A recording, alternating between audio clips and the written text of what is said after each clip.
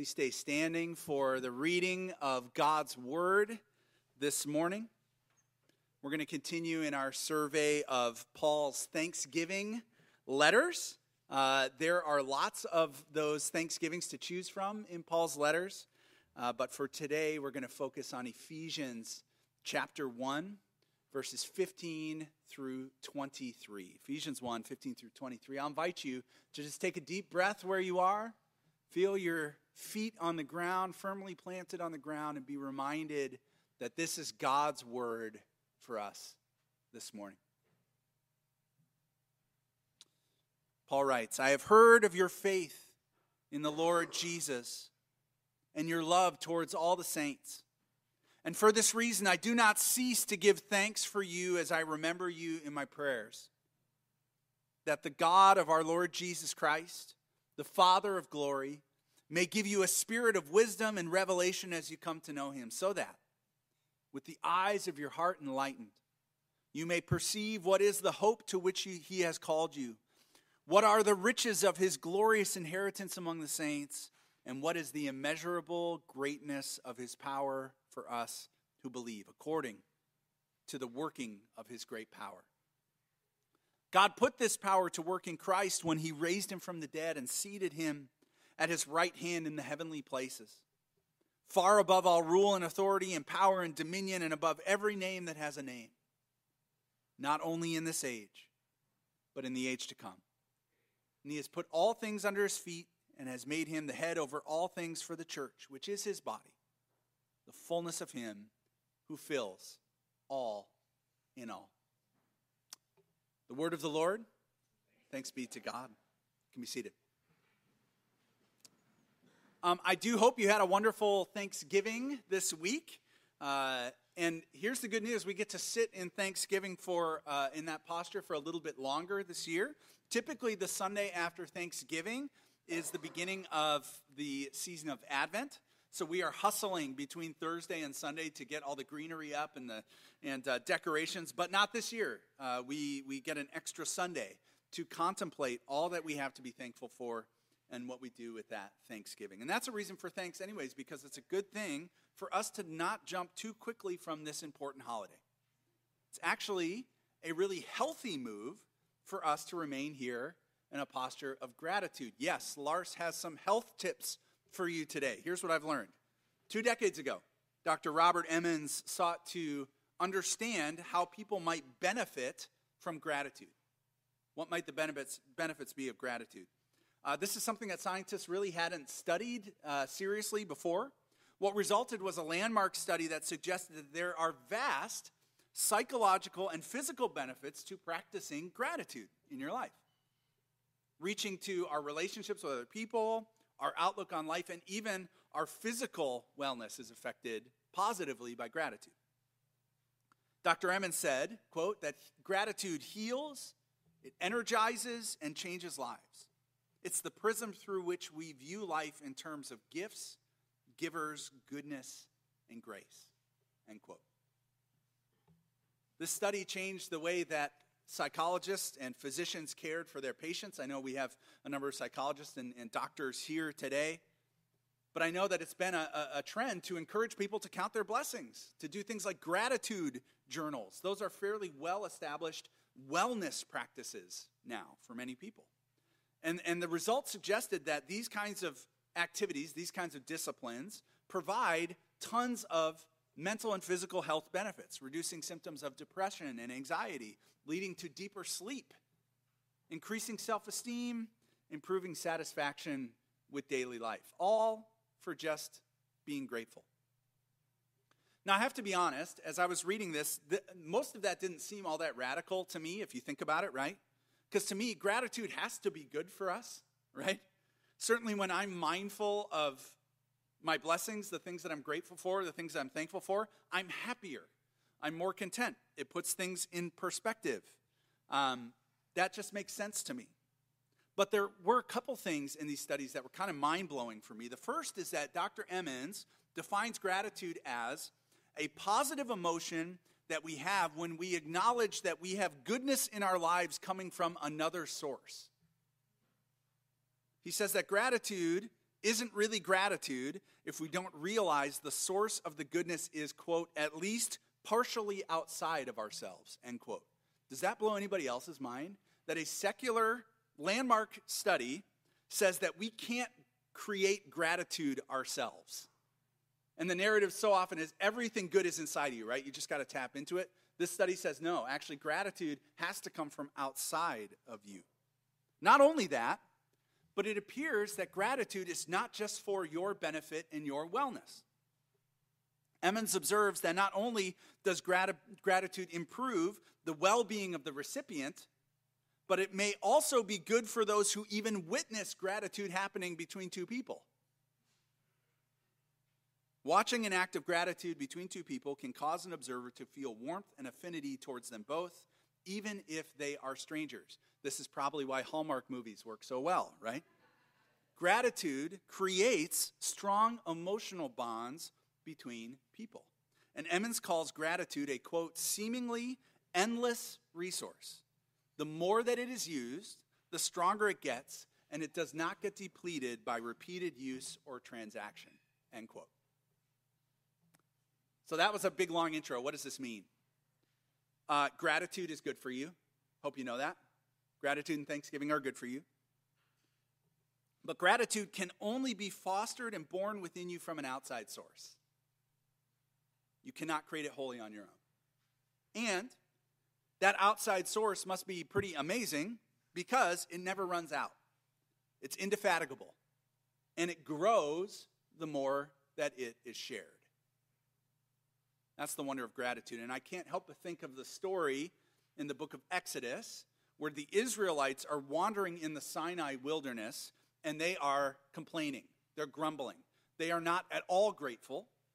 They say to each other, you know what? This is so bad we should just go back to Egypt.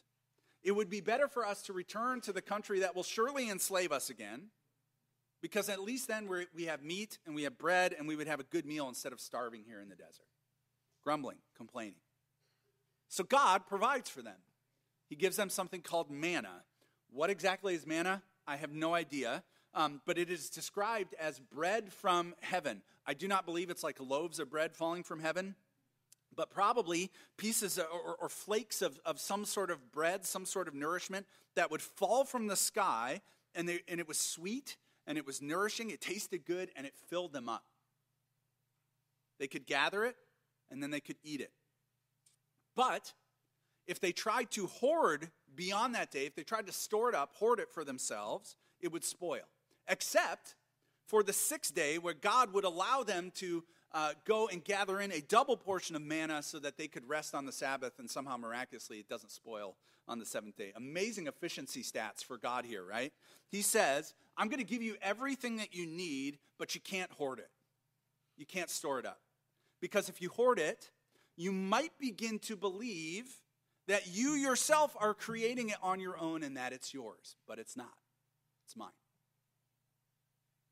Likewise, it seems scientifically and otherwise that gratitude is not meant to be hoarded. It's something you're supposed to receive and enjoy and then apparently live out and pass on to other people so that they can have it. How many of you around a Thanksgiving table had somebody who had the question for the table? What's something you're thankful for? And everybody had to go around the table. That happened at your tables? A few of you? Okay, good. That happened at our table. If you did that, that's a great practice.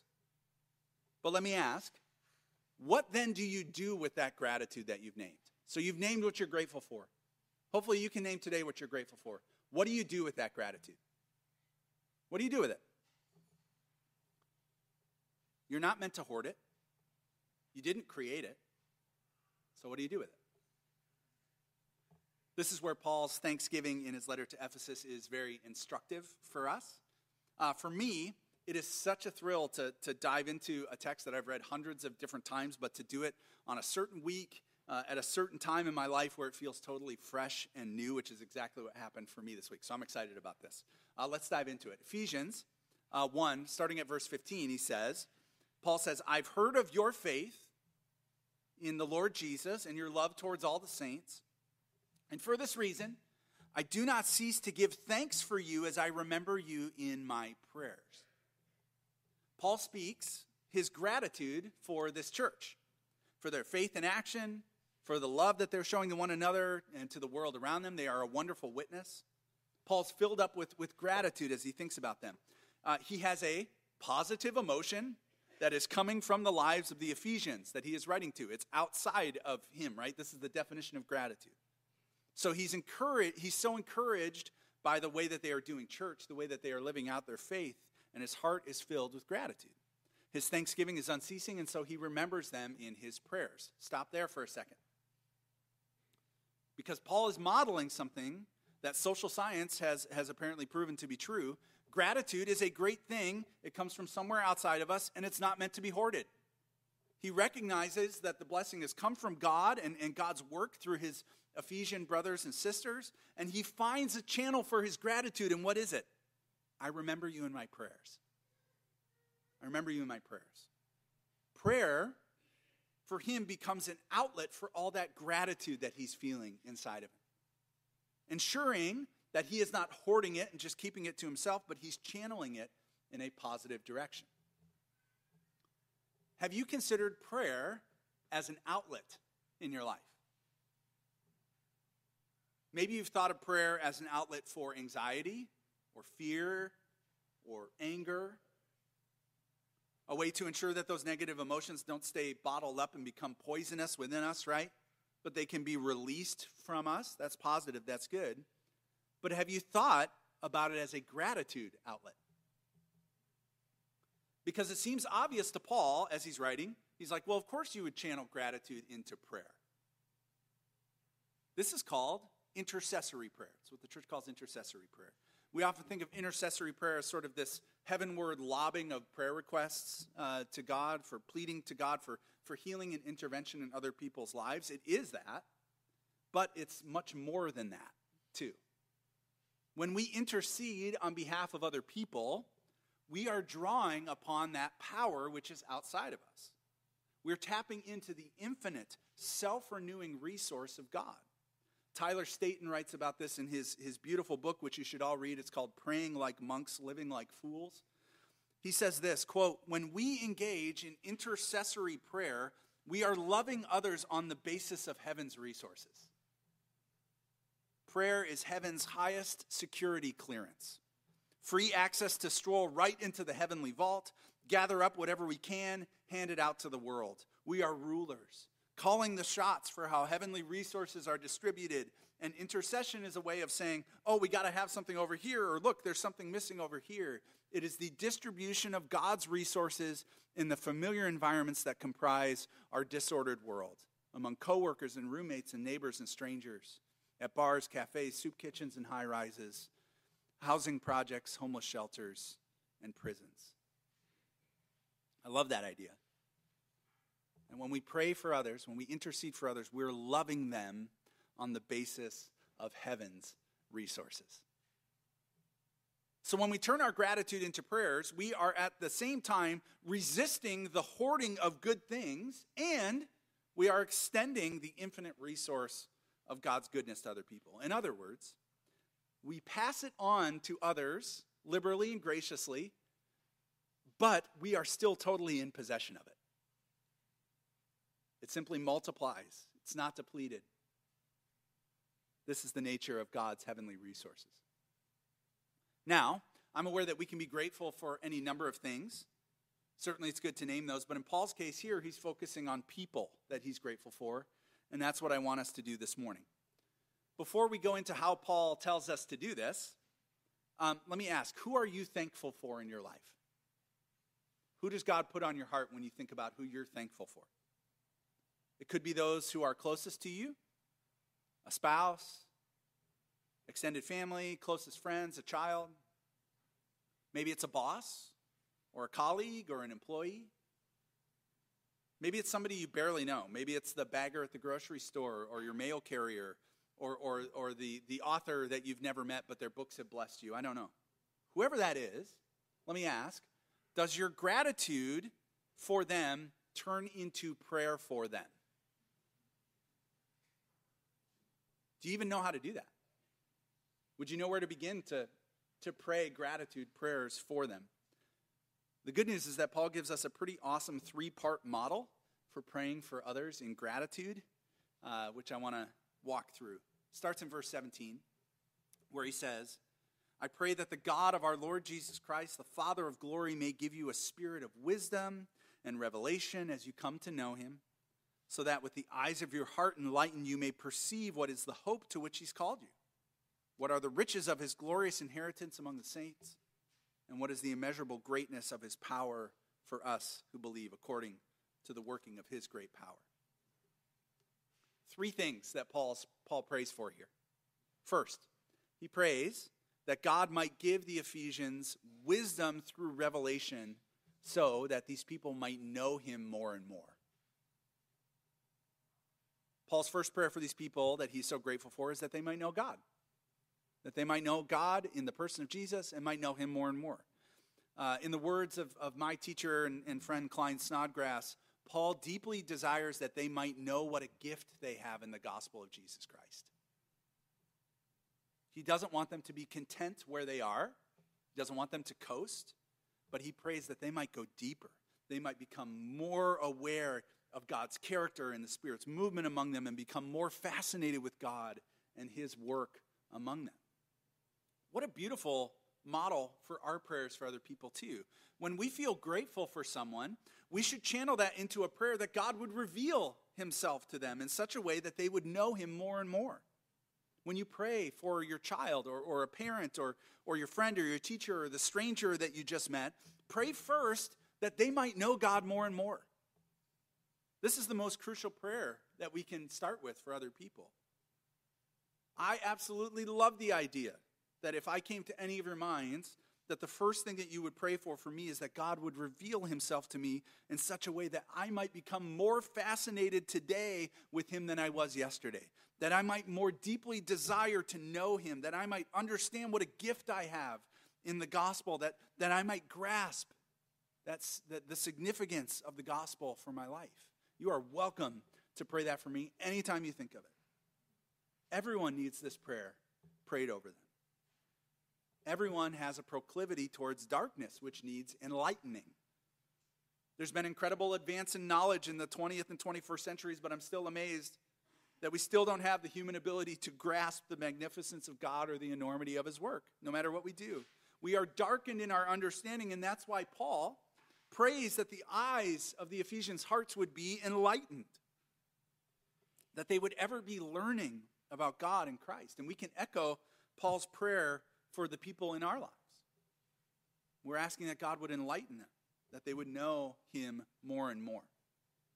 So that's the first thing. The second thing that Paul prays for, he prays that they might put their hope in the right place. Do you see that in the text? That they might put their hope in the right place. Hope is a rare commodity today. The problems that we see in the world often feel hopeless to us. How can we have hope to solve the crime in Chicago or the migrant crisis or racism or poverty or wars in Ukraine or Gaza or AI taking over our lives or any of the other powers that threaten to undo us? Where's the hope? This is part of why we have a plummeting birth rate in the Western world. People simply don't have a positive outlook on the world, and they aren't sure whether they want to bring a child into that world. There's little hope for the future. By the way, it was really no different in the first century. In fact, fate, determinism, and despair are all over first century literature. It's almost oppressive. There's a quote from Epicurus that captures this well. He said, as a maxim for his life, this was like his slogan for his life: I was not, I was, I am not, I don't care. This quote became a common epitaph, which you can see on a first century gravestone. This was something that people were electing to put on their gravestones as, this is the sum of my life. I was not, I was, I am not, I don't care. You live, you die, who cares?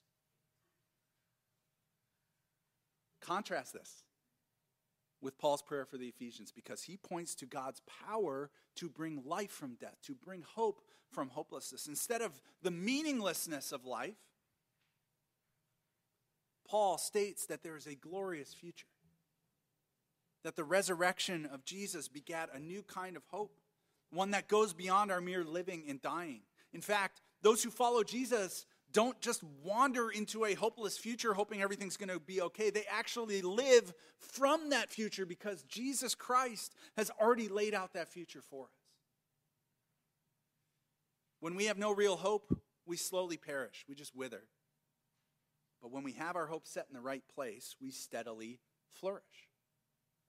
This is what Paul prays for. And I think if we're truly grateful for the people that God has put on our heart, we should likewise pray that their hope would be in the right place, that it would be realized and sustained, that they would live from the future rather than for themselves today. Third thing that Paul prays for is he prayed that they might know God's power in their life. He didn't want these Ephesians to have just a mild encounter with God. He wanted to see powerful movements of the Spirit among them. He wanted them to experience God's power in a way that they were engaged with the world around them. He wanted them to recognize God's powerful work in their own lives. And much like gratitude, this power is not something that we can generate within ourselves. It's outside of us. It's given to us as a gift for being in relationship with a powerful God. So it's good for us, too, to pray for God's power to be made known to those that we care about. I mean, who wouldn't want a loved one to have a powerful encounter with God? Or for God to move powerfully in their lives? Or for God to use their gifts in a powerful way? And notice that this is not some sort of new power that Paul is speaking about. He couples the powerful work of God with the resurrection of Jesus. He says in verse 20, God put this power, that very power, which we're praying for, to work in Christ when he raised him from the dead and he seated him at the right hand in the heavenly places far above any ruler and authority, power, dominion, above every name that's named. Not only in this age, but the age to come.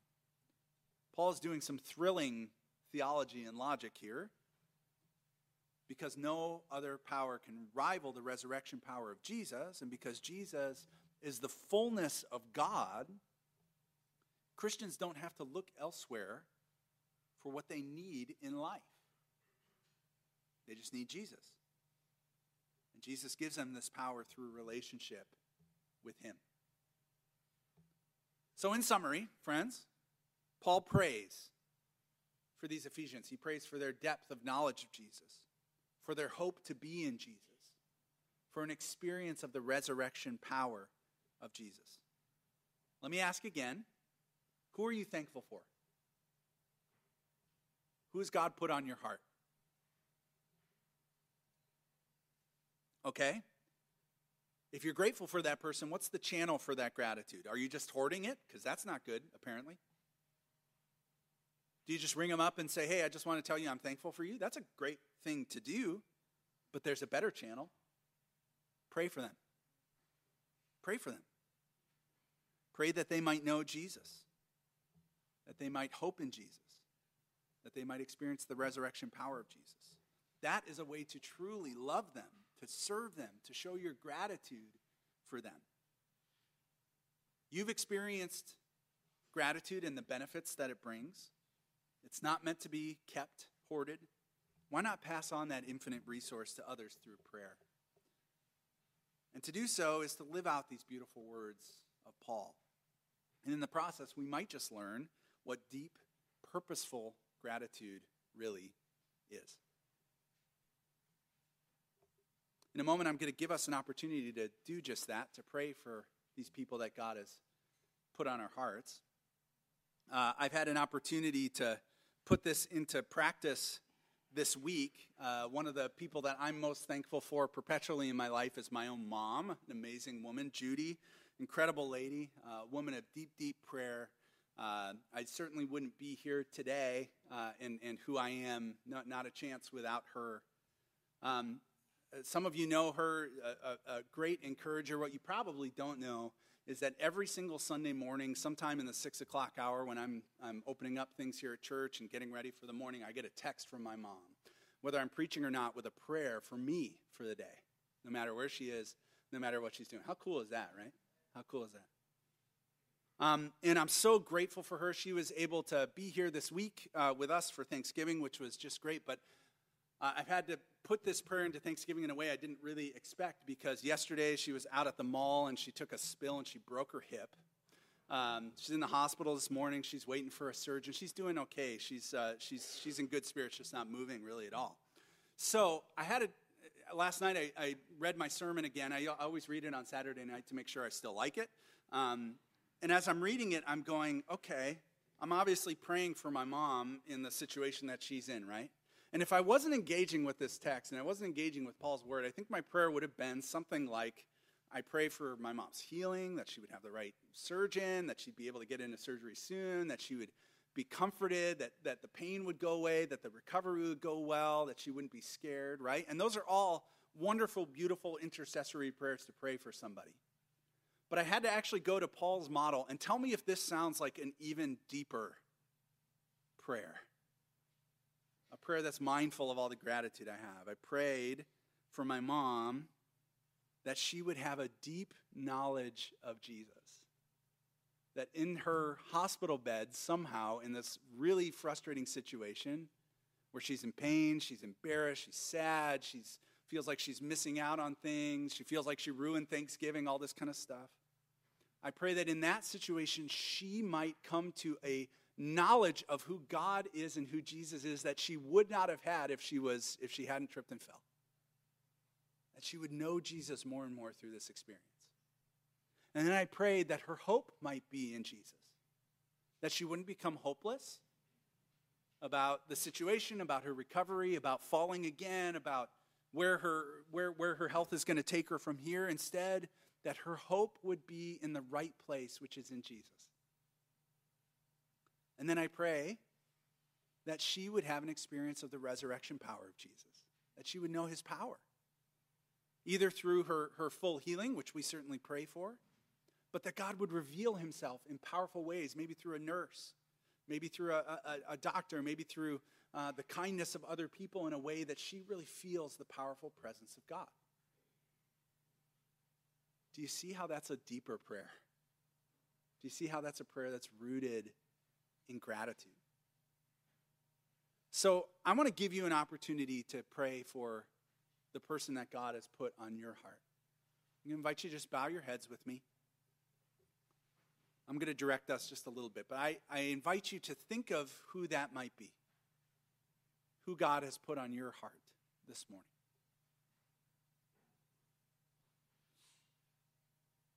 I want you to be aware of the gratitude you have for this person. And first, would you just pray in your own words, in the silence of your own heart, would you pray that they might know Jesus more and more in their lives?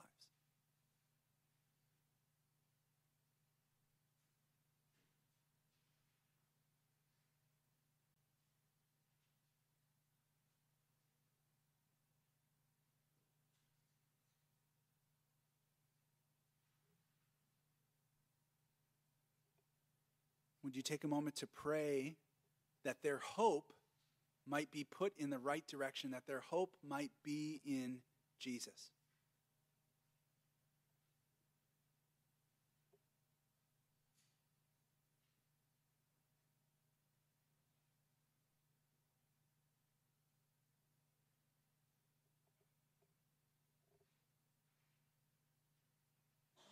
And would you pray that they have an experience, an encounter with the power of God where they are?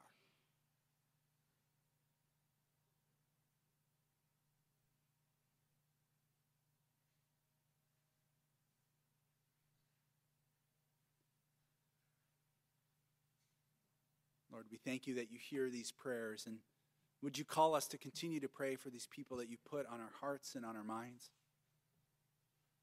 Might we intercede for them from the storehouse of your mercy, your heavenly resource? Would you teach us what it means for our gratitude to be channeled deeper and deeper and deeper into prayer?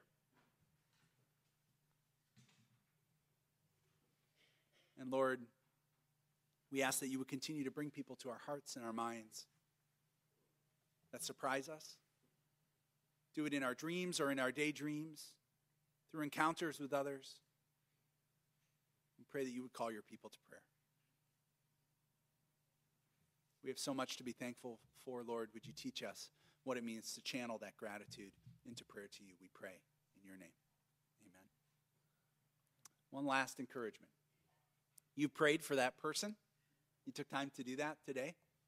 A great follow-up with them would be to text them, write a note, call them, and say, hey, I wanted you to know I prayed for you today. Out of gratitude for who you are in my life. And if you have the kind of relationship with them where you could share some of the stuff that you prayed for, that threefold prayer with them, if that would be a great encouragement with them, share that with them as well. Because as we do so, we pass on the gratitude that has been given to us, and we give it to others out of God's infinite resource. May it be so for us. Amen. Why don't we stand as we close and worship together?